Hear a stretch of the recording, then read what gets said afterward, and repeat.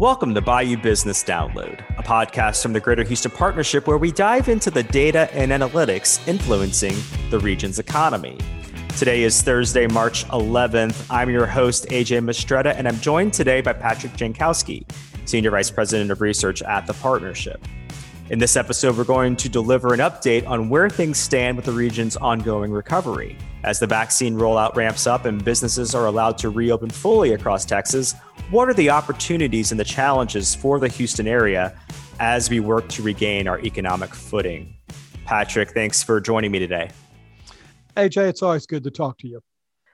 Patrick, I want to start today by asking where we are generally with the recovery as we approach mid-March, which really is roughly a year into the pandemic for this region. It's amazing that we've been doing this for a year, but where do we stand today?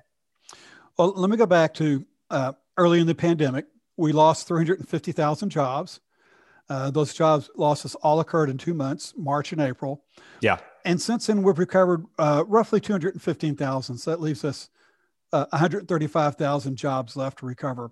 Okay. Which sounds pretty good, but I need to caution the listeners out there that that's the data through the end of December.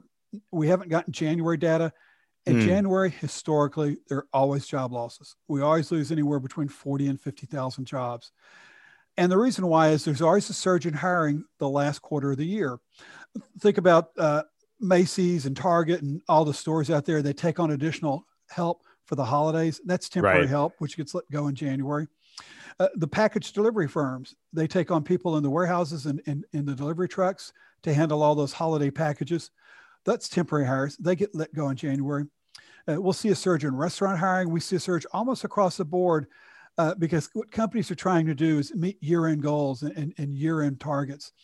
But what happens is once January comes around, we don't have the holiday sales anymore. We don't have the deliveries. We have companies that thought they should have laid someone off. They don't want to lay them off just before Christmas. So they'll wait until after January 1st. And I bring all this up because although it looks like we only have 135,000 jobs left to recoup, after we get the January numbers, that number is going to go back. What we need to recoup is going to go back up to about 175. So we're really about halfway there on the recovery. Gotcha. Yeah, and I remember those early months and how much was lost, and we've slowly been making progress. But as you're saying, January is a little bit of an illusion. We'll get some corrected numbers and figure that out from there. It's funny. Can I tell you, there's across the board, every sector loses employment but one. Can you guess what the one sector is that adds jobs in January? That adds jobs in January. I don't know. Seasonal hiring. It's accounting.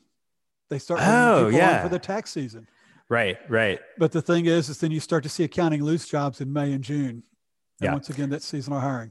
Yeah, that's cyclical nature of the year, if you will, around certain sectors. Oil prices have rebounded from their April lows. We know that. And now they're now trading consistently above $60 a barrel. What does that mean for Houston? Well, think about it. Anytime oil prices goes up, that's good for Houston. Well, actually, I should say it's good for the oil and gas industry, and whatever's good for the oil and gas industry is good for Houston. Everybody remembers the worst part of the pandemic. There was that one odd day where oil traded negatively, and that was because of some financial contracts, which people didn't want to take ownership of the oil. But whatever, let's get past that. In April, crude averaged about $16 a barrel. We've seen it inch up gradually. It's been consistently trading above 60. What that does is it doesn't mean that there's going to be a sudden influx of cash to the oil and gas companies because of a practice they do. It's called hedging. Right. And what a company does is they'll sit and they'll look and they'll say, okay, we're going to sign a contract and have someone guarantee us a price on the crude. And when we're going to guarantee we're going to deliver at that price. From the research I've done, it looked like about half of the production out there was hedged at around $45 a barrel, which means they're going to sell it to someone at $45 a barrel who otherwise would have been paying $60 a barrel for it. But that other bit, that the other half that isn't hedged, they're going to be able, if they can sell it on the spot market, they're going to benefit from those higher prices. But take that one step further. What you're going to see is that with oil prices up above where they were at the worst part of the pandemic, that takes the pressure off the companies to lay off staff. Back in March and April, it was survival mode. Cut costs any way you can. Easiest way to cut costs is let people go. They're no longer facing that sort of dilemma. Of course, there will be some layoffs as there's some restructuring, but not to the same extent. The other thing, the increased cash flow is going to allow them to retire some debt. It's going to allow them to return some dividends. It'll allow them to drill a few more oil and gas wells. It's not going to be a boom for the oil and gas industry, but it is a chance to take a breather after what's been going on the last 12 months. So extrapolating from that too, you and I have talked before about new energy and investment in new technologies. Could we see companies that perhaps had shelved some of that activity during the pandemic, just as you said, being in survival mode? Could we see them reapproach their investment in new energy and new technology? Of course.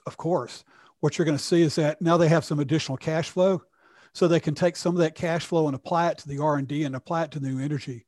When they don't have the cash flow, they're just trying to survive. It doesn't matter whether it's new energy or old energy.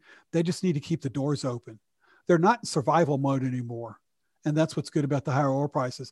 I guess that's the irony from it, is that higher oil prices makes it more affordable to do alternative energy because you have the cash flow to do it. It also kind of somewhat brings up the necessity to do alternative energy as something to offset the high cost, in the past, offset the higher cost of oil and gas. Yeah. And as we all know, the pandemic has in some ways accelerated the idea of new energy or energy 2.0, the need or the desire to move in that direction, that energy transition. Let's talk about real estate a bit. Are there any sectors in the real estate world that are doing well? And, I guess who is struggling the most of those major sectors? Well, the one sector that probably everybody can identify with is residential, meaning home sales, home building. We've seen absolutely phenomenal home sales, on pace 100, 108, 110,000 homes on a 12-month basis. We've benefited from the very low interest rates. Interest rates historically have been at their lowest point in the last 30 years. At one time, to get a 30-year mortgage, fixed mortgage, you could have gotten a rate of 2.65. Mm-hmm. It's since inched up a little bit to right at 3. But the lower interest rates means more people can qualify, more people can afford a house. Right. The other thing that has affected residential is the nature of where the recovery has been. If you look at the jobs and you kind of break them down into segments, and there's high wage jobs, middle wage jobs, low wage jobs. And Houston, as far as recoup or as far as absolute level, we have more high wage jobs now than we've ever had before. It's higher than it was at the pandemic. There's an organization out there called Opportunity Insights Economic Tracker. It's something which is put together by Harvard University. And they look at this and they've estimated that for jobs that pay $60,000 or more in Houston, we are at 106% of where we were prior to COVID.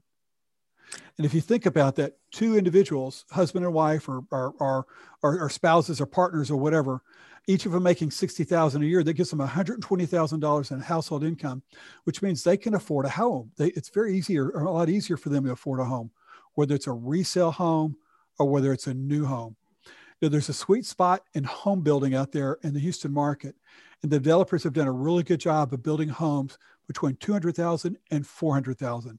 Yep. And that accounts for about 75% of all the new homes that are built out there. So that's one aspect of why residential has done so well. The other is resale homes that people are already living in and they're going to put on the market. A lot of people want to move in those because they tend to be closer in or old, more established neighborhoods and so forth. The average price for a resale home right now in Houston is about $350,000. And that's up roughly $50,000 from a year ago. That's up 16%. And so that's the pressure, that's supply and demand. But if you look at the number of listings, the number of single family homes on the market, this time last year, there were roughly 24,000. Right now, there are only 13,000. This is definitely a seller's market. So if you look at real estate in general, the residential side is doing the best. If you want to look at the commercial side, the side that's struggling the most is the office sector. Office sector has been struggling for 6 years now, and I'm afraid it's going to struggle for another 6 years. If you look at total available space out there in the community, and if you go back to 2016, let's just go back 5 years, about 25% of all space was available. Availability rate, vacancy rate, 25%. Right. If you look at the fourth quarter 2020, it was 28%. So over the last 5 years, we've done nothing to reduce the amount of space out there. By some estimates, there's roughly 60 million square feet of office space available in Houston. I mean, that's a big number. It's hard to get your head around 60 million square feet. But let me put it this way. Transco Tower is 1.4 million square feet. So what you're looking at is roughly, what is that, 40 Transco Towers? And Transco Tower, just for everybody's benefit, is the big tower over by the Galleria, right? I'm sorry. I'm showing how long I've been in the. It's called Transco. When I was a young journalist, it was Transco Tower. Now that I'm an old economist, it's Williams Tower. I apologize. Yeah. No insult meant to Transco Tower or the real estate firm that manages it. No worries. But that giant building that's right next to the Galleria, that's what we're talking about, and that's incredible. That's an incredible statistic when it puts it in perspective. Yeah, 40 of those empty that need to be somehow leased. Yeah. The sector, if you look at commercial, there's. You talk about industrial warehouse, you talk about multifamily, you talk about retail. Actually, the one sector that I think is going to do better, hold up better in Houston is going to be the retail sector. In spite of the number of retail bankruptcies we had. Are you ready for a laundry list, AJ? Sure. I was trying to figure out how many retail companies, how many retailers, stores filed for bankruptcy in the last 14 months. It is a long list. Ann Taylor, Bells, Brooks Brothers, Catherine's, GNC, Guitar Center, JCPenney, Joseph A. Banks, Justice, Lane Bryant, Loft, Lord & Taylor, Lucky Brand, Men's Warehouse, Neiman Marcus, Palais Royal, Papyrus. You get the gist, 24 of them. Wow. In spite of all those bankruptcies, the vacancy rate for retail space has only gone up from 5.5% to 6.2%. And the thing is, when we think of retail space, we tend to think of it as a store. But a retail space could also have a doctor's office. It could have a dry cleaners. It could have a gym. It could have a restaurant. It could have a bank. It could have a shoe repair. So even though some of these spaces where these retailers were, they're going to be backfilled, maybe with another retailer or maybe with a totally different sort of service concept. So I think retail will do a lot better than office. And I think industrial kind of falls somewhere in the middle. So Patrick, I think what I hear you saying, and it actually makes sense, to some extent, we are losing a lot of those national brands, even some local mom and pop stores as well, retail, soft goods retail, if you will. And yet, what's interesting is that you see a lot of times when a traditional goods retailer vacates a space, a lot of times it's being backfilled by a service or by a restaurant specifically. And I think what's interesting, while we have had a number of restaurants go out of business, unfortunately, during the pandemic here in Houston, we've also seen a number of expansions of restaurants as well. Concepts going into new locations, concepts actually coming into the market for the first time. So I think you're seeing a little bit of that offset because people do want to be out there. They do when things do recover, they want to be able to go out and eat. They want to rejoin their friends. And in some respects, that's playing out. In a way, there's a concept out there I want to introduce. I'm not 100% familiar with it, but it's also called creative destruction, where you're always having some businesses which are failing, but you have new businesses which are rising up, and the businesses which would fail tend to be those which are poorly run, weaker capitalized, and so forth. And the business that rise up tend to be stronger or more innovative. And so someone else's misfortune becomes someone else's opportunity. And the misfortune for the retailer, which had to vacate the space, is going to be the opportunity for some other sort of business to come back in, a business that's stronger, better capitalized, new concept, provides a greater need in the community or serves a greater need in the community. That makes sense. So Patrick, as we kind of wrap this up, what positive signs are you seeing out there? We talk at the very beginning, or I mentioned, the vaccine rollout is ramping up. Certainly, I think more folks are able to get it these days, and that's increasing confidence, I think. But what else are you seeing that are signs of that are positive signs, really? Oh, a couple of things. For one thing, I looked at sales tax collections for the metropolitan area, and there are roughly 116 cities in the 9-county metropolitan area. When I looked at it today, 74% of them have reported increase in sales tax collections in January. So that's a good sign that sales tax collections are trending up. If you look at the Purchasing Managers Index, just came out today, 54.6. That's higher than it's been in several months. Whenever it's above 50, that's a sign of growth. The Chronicle had a story today in the paper that said Harris County is inoculated, or there have been 1 million COVID inoculations given in Harris County so far. So we're moving in the right direction. So I'm seeing all sorts of good signs out there.